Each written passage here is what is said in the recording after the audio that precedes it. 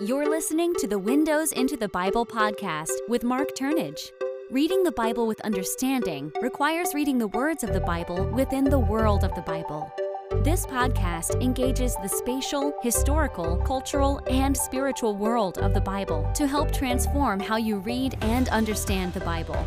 Have questions or want to interact with Mark? Tweet us using the hashtag WITBquestions or email them to questions@witbpodcast.com. For more insights, information about the podcast, and bonus resources and notes for each episode, visit WITBpodcast.com.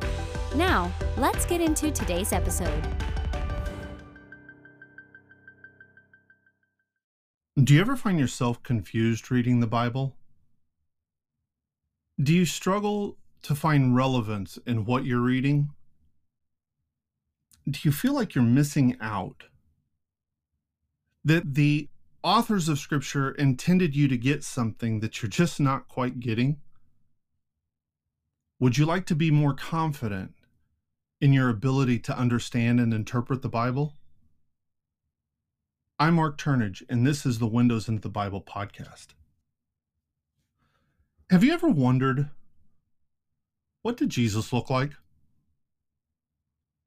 Of course, we have a large number of Jesus films, right, that have all showed us how he looked. We have everything from the long-haired Jesus of the 70s. But there's something that's consistent often in Jesus movies, and that is that Jesus and his disciples wear garments like everyone else, just muted, dark colors. They all look alike. They all look like the common people. And it's interesting that these Jesus films often depict the Jewish religious leaders as wearing something that looks like the modern prayer shawl, so that you get even visually this contrast between Jesus and those being clearly identified with Judaism. But let me ask you this. From the testimony of the Gospels, what are the two defining physical features that we know about Jesus? Now, this is more than just simply a question of historical inquisitiveness. This actually, as we'll see, has relevance to how we think about, understand, and portray Jesus. Notice that the Gospels never describe how tall he was, what his weight was, his eye color or his hair color. Doesn't describe the length of his hair or of his beard. There are only two physical features that the Gospels give us about Jesus. The first one we encounter in Luke chapter 2, where after the birth of Jesus, Luke tells us that 8 days after his birth, he was given his name and he was circumcised.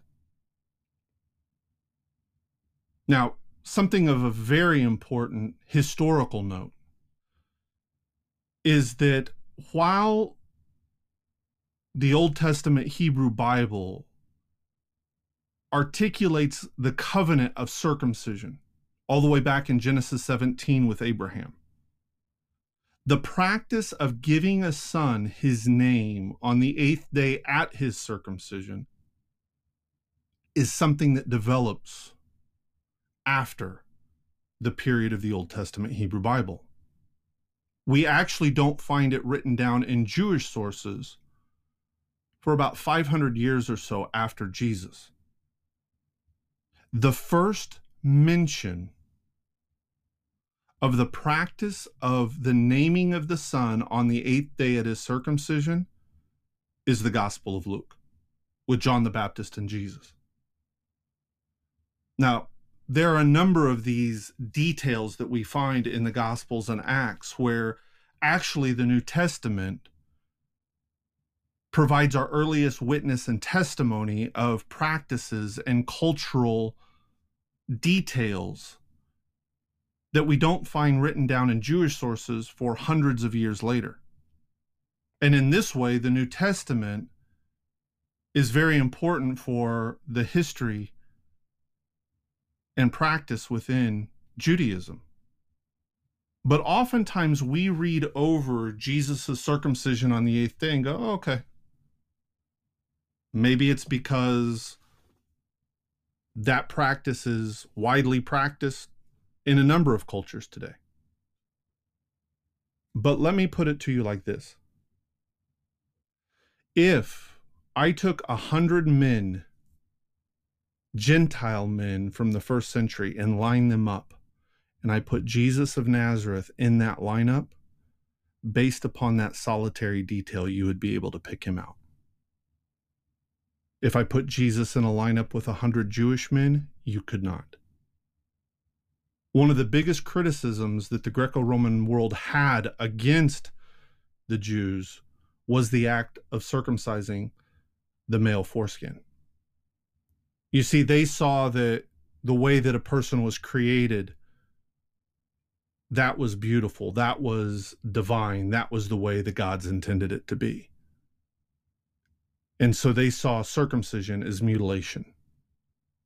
But of course, within Judaism, that's the mark of one adhering to the covenant that God made with Israel. We even hear about Jews trying to incorporate themselves within the Greco-Roman world, undergoing surgical procedures to reverse the process of circumcision. Remember, if you went to the gymnasium or the Roman bathhouse, everything is being done in the nude. So it's real easy to tell who the Jewish guy is in the gym. I always add, thank goodness times have changed. Even Paul in 1 Corinthians 7 mentions this fact when he says, those of you who are circumcised do not seek to cover up the marks of your circumcision. So one of the only physical features that we know about Jesus of Nazareth, based upon the testimonies of the Gospels, is that he was circumcised. And that says something about how we should understand Jesus. The second detail that the Gospels give us, and there's only two, remember, is his dress. You remember the story of the woman with the issue of blood. And she comes up behind Jesus in a crowd, and she reaches out to touch. Now, many of your translations will say the edge of his robe, the hem of his garment, or something like this. But the Greek term that is used by the gospel writers, Matthew and Luke, is kraspedo. This is the same term that is used when Jesus talks about the Pharisees lengthening their kraspedo, their fringes. Just to note, in that instance, all your Bible translations translate it rightly as fringes. But very few Bible translations translate what the woman with the issue of blood latches onto. Let's talk a minute about dress in the ancient world. A person's dress was rather simple. For a man, he would wear up against his body, and yes, he could have some form of underwear, but he would wear a tunic. The Hebrew word for it is haluk, and the Greek term is chiton. For a man, this came down just below his knees because men had to work. This idea of men wearing robes that went all the way down to their feet or their ankles is not practical. We see this depicted, for example, in the frescoes and in the paintings, the wall paintings of the synagogue in Syria at Dura Europa. This tunic would be manufactured by basically sewing two pieces of cloth together, leaving an opening for the head and for the arms. Over top of the tunic, one would wear a mantle. The Hebrew word for this is talit, and in Greek it's called imation. Now let me say something, because this is oftentimes misunderstood. Today, in modern Judaism, the prayer shawl that men pray with for their morning prayers is called a talit. It's the same word. Do not make the mistake of assuming that the talit existed in the first century in terms of the prayer shawl.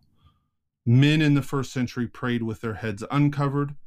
Women prayed with their heads covered. We see this even being described by Paul in 1 Corinthians. There were no prayer shawls in the first century.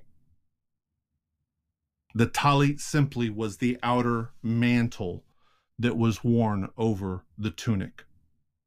Now, within the Greco-Roman world, the fabrics of these two garments, the tunic and the mantle, could be a mixed fabric, linen and wool, but not Jewish dress. Now, obviously, we have not, in archaeological excavations, discovered a lot of textiles, but they have found a few in the arid area along the Dead Sea. And in those places where the textiles belong to Jews, they have never found any with mixed fabrics. Remember, the book of Leviticus forbids the mixing of fabrics. So often the tunic would be linen and the mantle would be wool. Now, of course, everybody knows of the unique outer cloak for a Roman, which would have been an oblong piece called the toga, but the mantle is not a toga. The mantle is a rectangular piece. And what also was unique is that because in the book of Numbers, it commands that Jewish males will fix fringes on the four corners of this mantle. These Jewish mantles would have the fringes on them. The term in Hebrew is tzitzit. The plural is tzitziot. And that's why Jewish men typically are not going to wear togas, especially in the land of Israel, because a toga was an oblong piece of cloth and does not have the corners on it.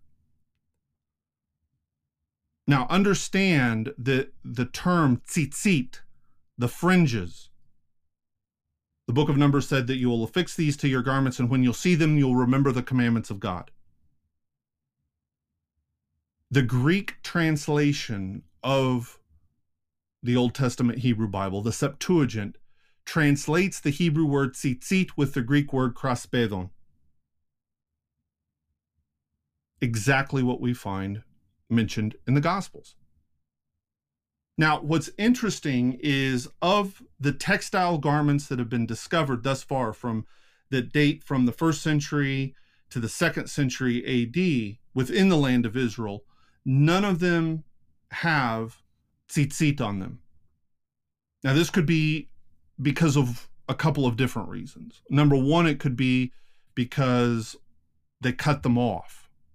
Like, for example, if they used it to bury the person with, they would cut off the tzitzit and maybe keep it as a memento or so forth. It also would seem to suggest that not everybody wore the tzitzit.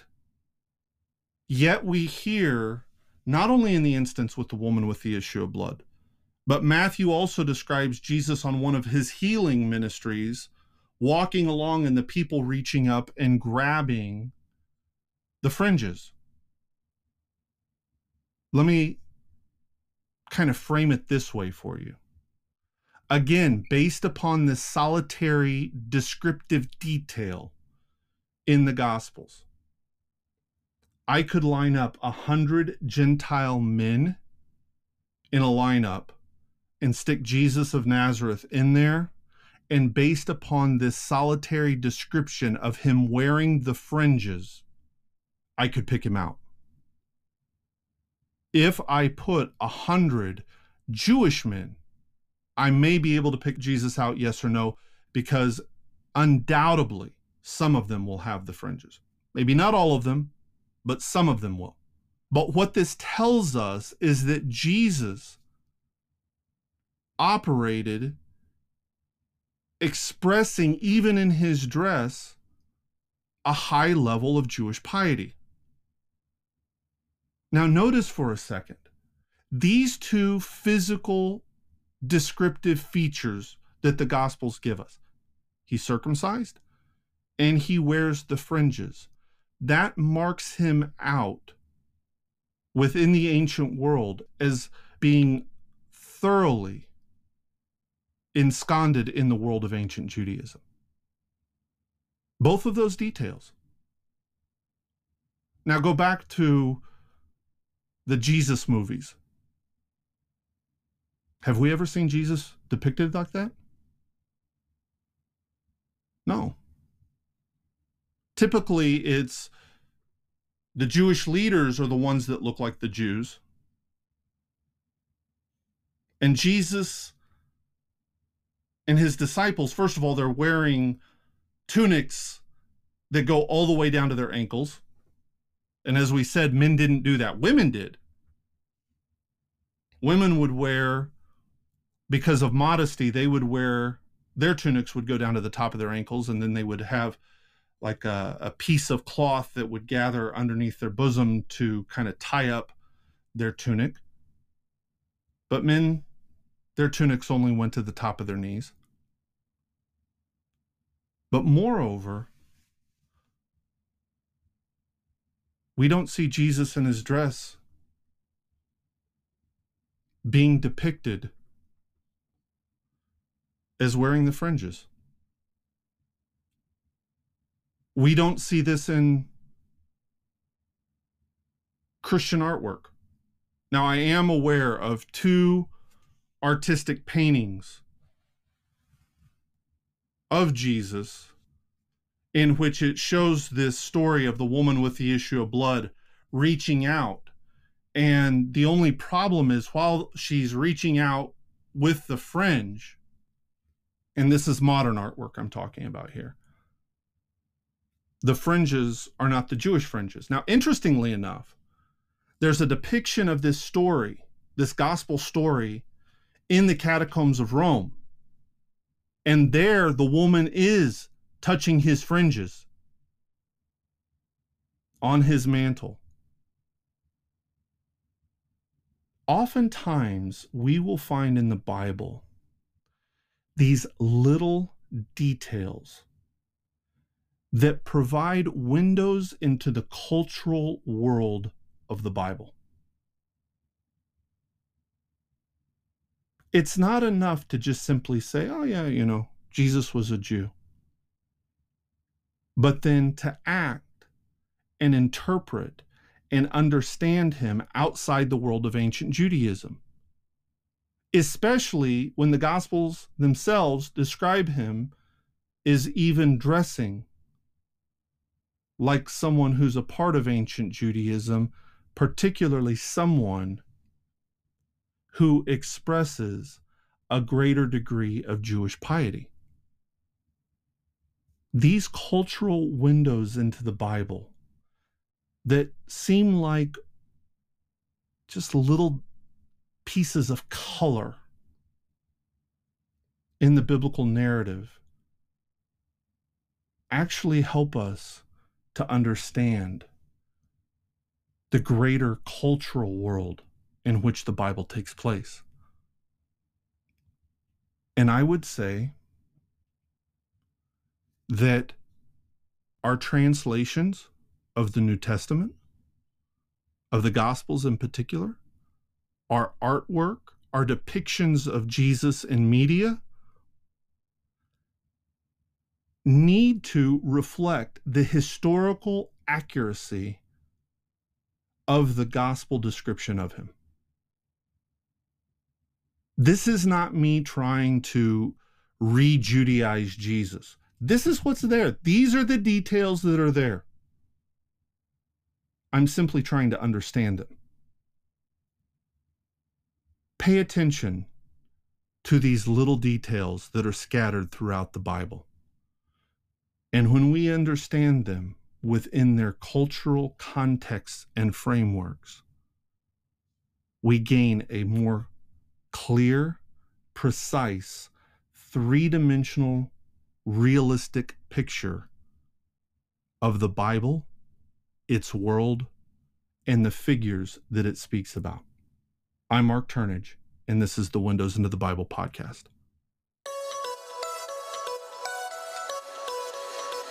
Hey everyone, thank you so much for listening to the Windows into the Bible podcast. If you're enjoying the podcast, I want to invite you to rate, review, subscribe, and share. This actually helps us to grow our audience. So again, if you're enjoying what we're doing, please remember to rate us, to review us, to subscribe to the podcast, and to share it with your friends. One other thing I want to encourage you to do is I actually wrote a book, Windows into the Bible. It's available on Amazon, and this book provides case studies that help you to better learn the four windows: spatial, historical, cultural, and spiritual, and how those contexts can help you better understand the words of the Bible. So check it out on Amazon, Windows into the Bible, and don't forget to rate us, review us, subscribe, and share. Thank you all so much.